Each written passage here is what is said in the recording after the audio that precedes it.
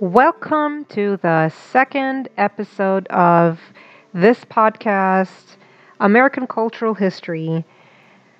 And here I will be talking about Martin Luther King and the Southern Christian Leadership Conference and their use of religion for their campaign for full equality, and especially talk about the beginnings and why exactly King and SCLC were referred to as the religious component of the civil rights movement. So it was in the year of 1957 when he was chosen to become president of an organization that was formed out of quote-unquote church-led protest movements, as the civil rights historian Adam Fairclough puts it, talking about Martin Luther King Jr.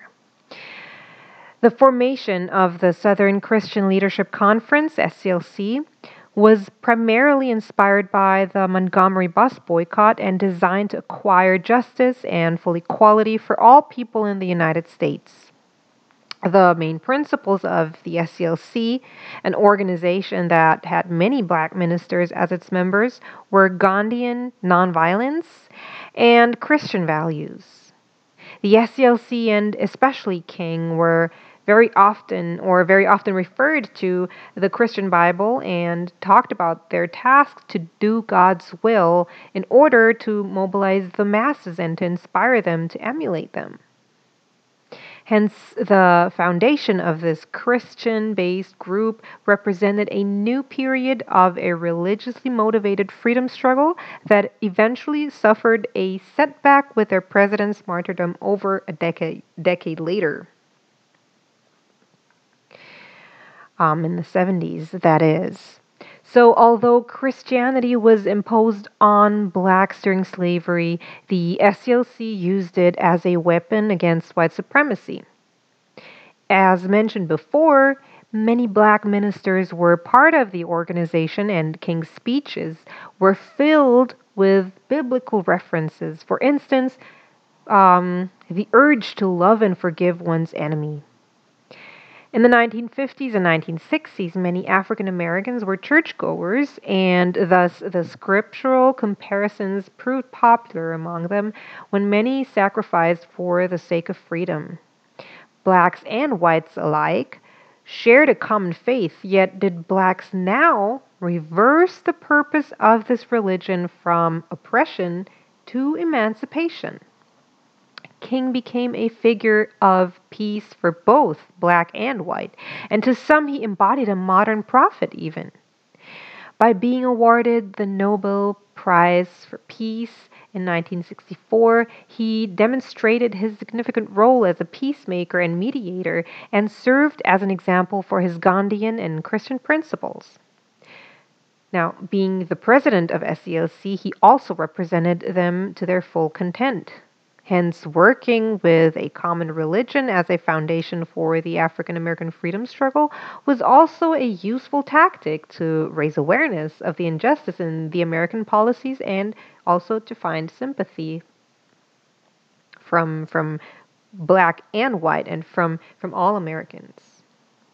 Although King's speeches and writings were known for their references to the gospel, and SCLC presented themselves as a mainly Christian organization, scholars barely delve deeper into their tactical use of religion as a reversed weapon against oppression, meaning that they no longer served their masters because the Bible allegedly said so, but rose up to find a deeper, equitable purpose in the biblical scriptures.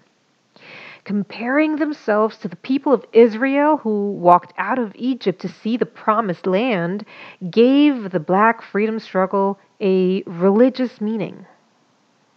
This podcast examines how Martin Luther King Jr. and members of the SCLC used religion in their campaign for full equality. Answering this question will help understand how and whether using religion helped the African American freedom struggle in the 1900s. The season concentrates primarily on King's speeches and writings, since he was named the spokesperson of SCLC and was considered one of the most prominent and successful figures of the civil rights movement, who, as an intellectual, also openly talked about his beliefs. It will furthermore elaborate the use of Christian principles in the work of SCLC between 1957 and 1968, meaning from their foundation to King's assassination. It was in these years that African Americans finally gained voting rights and civil rights and achieved the most significant legal success. So, Martin Luther King and SCLC used plenty of biblical references and citations as a corroboration for their freedom campaign. One of the most famous speeches being his last one, "I've Been to the Mountaintop," from April 3rd, 1968. In it, he repeatedly referred to the Bible and compared the black sufferings to the Exodus. Here is the concluding part of his speech.